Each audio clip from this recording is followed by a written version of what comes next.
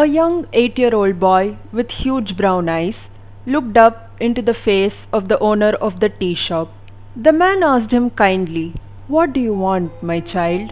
The boy pointed at a children's book on whose cover was an illustration of a nearly bald, laughing man with a long nose. "Do you have any money?" the man asked. The child emptied his pockets and took out a 2 rupee coin.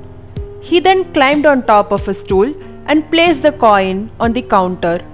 "That is not enough money," the shopkeeper said. But after a pause, he added, "However, you can have this chocolate for the money you have given me." The boy took the chocolate with his hands, but his heart was set on the book on whose cover was a nearly bald, laughing man with a long nose. As 66-year-old Panju Thatha sat in his big armchair, he looked around the room and saw the many cupboards of his books on every topic ranging from politics to science fiction to romance in the many languages he could read: Tamil, English, French, Spanish and Hindi. It had been his dream to build a small library in his home with the books he had collected since childhood, and that dream was now close to realization. He had just one book left which he had to acquire to complete his dream collection. He had searched far and wide, visiting bookshops and libraries all over the country, but he hadn't been able to lay his hands on that particular book. Just then, the doorbell rang. Panju Thatha absent-mindedly scratched the tattoo of a compass on the back of his neck as he got out of his armchair and limped to the door with the help of his walking stick. He looked through the peephole and saw two faces which he had not seen for more than 15 years. But he had known that they would one day come to him, searching for answers. He smoothed his milk-white hair and took a quick look at his dark, wrinkled face in the mirror before unlocking the door. He wordlessly stood by the side, indicating Zaira and Sartan to come inside. Panju Thatha led them to his study and sat in his armchair, while his guests made themselves comfortable on the brown velvet sofa. Zaira would have liked to jump straight into questions regarding her father, but Sartan gave her a disapproving look and asked Tata, "So, how is the bread business going?" "Well, it isn't nearly as exciting as the days I spent with your father," Tata replied, looking at Zaira. "But my heart is much more peaceful now, not having to always worry about who's scheming for our downfall or who's waiting around the street corner to finish us off." Zaira and Sartan laughed. Sitting on the sofa, Sartan suddenly realized that even after all these years, they did not know the real name of the man sitting in front of them. Everyone called him Panju Thatha because they all felt he had a heart as soft as cotton. He was not a man who belonged in the world of crime at all, but fate had different plans for him. When after many years of toiling, he finally had enough money, he had removed himself from the crime world, disillusioned, and had started baking bread. "What has made you visit this old man after all these years?" he asked them. "My father led us to believe that you know something about his murder," Zaira said.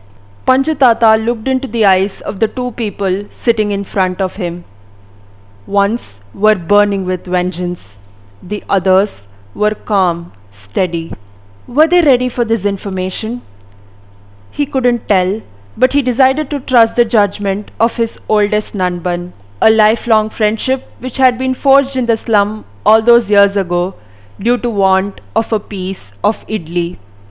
"On the day before his murder, 8 years ago, Ishwa came to visit me here," Panju Thatha said. He then went on to narrate the happenings of Ishwa Jamal's visit.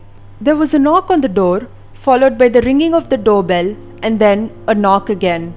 It was the code which Ishwa Jamal used to let his friend know that it was him at the door.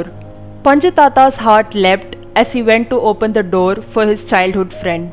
The pair of them had sat on that very sofa which Sartan and Zaira were sitting on now, and had laughed for hours together, reminiscing long-lost memories of youth. When the laughter finally died down for a few seconds, Ishwa had said in a serious voice, "Anna, I have to tell you a very important thing." Panju Thatha had been taken aback by the sudden change in tone. Ishwar went on. I think the time for me to be reunited with Geeta is fast approaching. This could be the last time we speak to each other. Ishwar Jamal had many flaws, but Panju Thatha knew that this man's judgment of situations was impeccable. By whose hands is it going to happen? I think you can figure this one out yourself. Care to venture a guess? Typical Ishwar, giving him problems to solve until the very end. Panju Thatha thought for a minute, then his eyes grew wide. Don't tell me it's that kid Maran. Ishwar nodded. He's getting released from prison tomorrow. But I have to commend you. Your memory is still in order, although you have not been by my side for many years now. Panju Thatha ignored the jibe. But doesn't he realize that there was no way we could have prevented his brother's death? In fact, we advised his brother to not go to that place. We told him that it would be a suicide mission. He chose to go anyway. How can you be responsible for that? Panju Thatha asked, half angrily, half helplessly. You and I know it, Anna, but fate has decided that my death will be by the hands of Maran. Panju Thatha couldn't control himself any longer. Fate? You were the one who used to tell me that we are the masters of our fate. Now you come and tell me that you're going to die because fate has decided it. Tell me the real reason why you're accepting your so-called fate. Ishwar was silent for a few seconds. Panju Thatha sat in front of him, breathing heavily from the sudden outburst. He mentally prepared himself for an argument for whatever Ishwar's reply would be. He simply could not allow his oldest friend to walk into his own death. Because I am tired, said Ishwar simply. Panju Thatha sat stunned in his seat. He simply had not expected that answer. He looked into the eyes of his oldest friend. He didn't recognize the tired, weary old man looking at him. And in that moment, he realized why Ishwar Jamal was telling these things to him. He was the only person who could understand Ishwar's need to get away from it all and never return again. You are presenting us with a fait accompli, aren't you? Panju Thatha said quietly. Ishwar Jamal didn't reply. Panju Thatha got up and hugged his friend one final time. 1,000 emotions flooded him as his heart sank deeper and deeper every second. He wanted to scream loudly, hold on tightly to his friend and not let him go away. But he was determined that it would not be with tears that he sent his friend off for the final time. See you on the other side, my friend, said Ishwar as he stepped out of the house. Long time, Ishwar Jamal. Panju Thatha closed the door behind him. Ishwar Jamal loitered for a few extra seconds in the hallway before climbing down the stairs. He could hear loud weeping from inside the room he had just left. As Panju Thatha finished his story, the spark of revenge was burning ever so strongly inside Zaira's eyes. The fact that her father had walked into his own death by his own choice did not deter her. She still felt that if the murderer had not come to the hotel that fateful night, her father might still be living with her. Where can we find this Maran? She asked impatiently. Actually, from what I heard, he has gone into hiding since your father's death. No one has seen him in a very long time. Do you have a photo of his so that we can ask our men to search for him? No, I don't have his photo. Sartan and Zaira felt like they had hit a roadblock.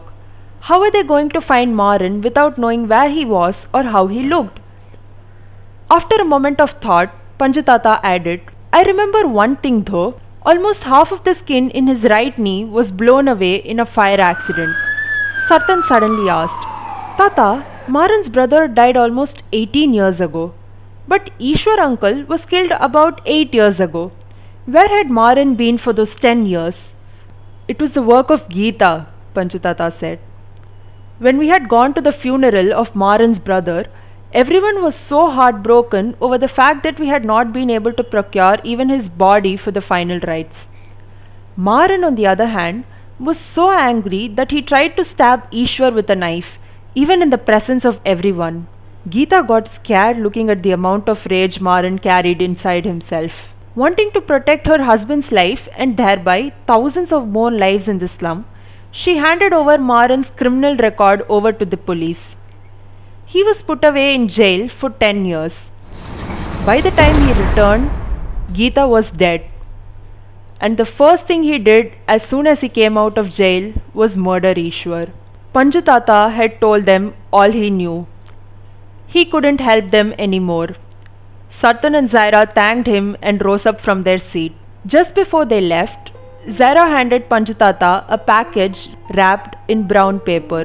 When he was alive, Appa told me to give this to you whenever I saw you again. Panju Thatha unwrapped the parcel. It was a collector's edition of a children's book with a picture of a nearly bald, laughing man with a long nose on its cover. His dream library was complete.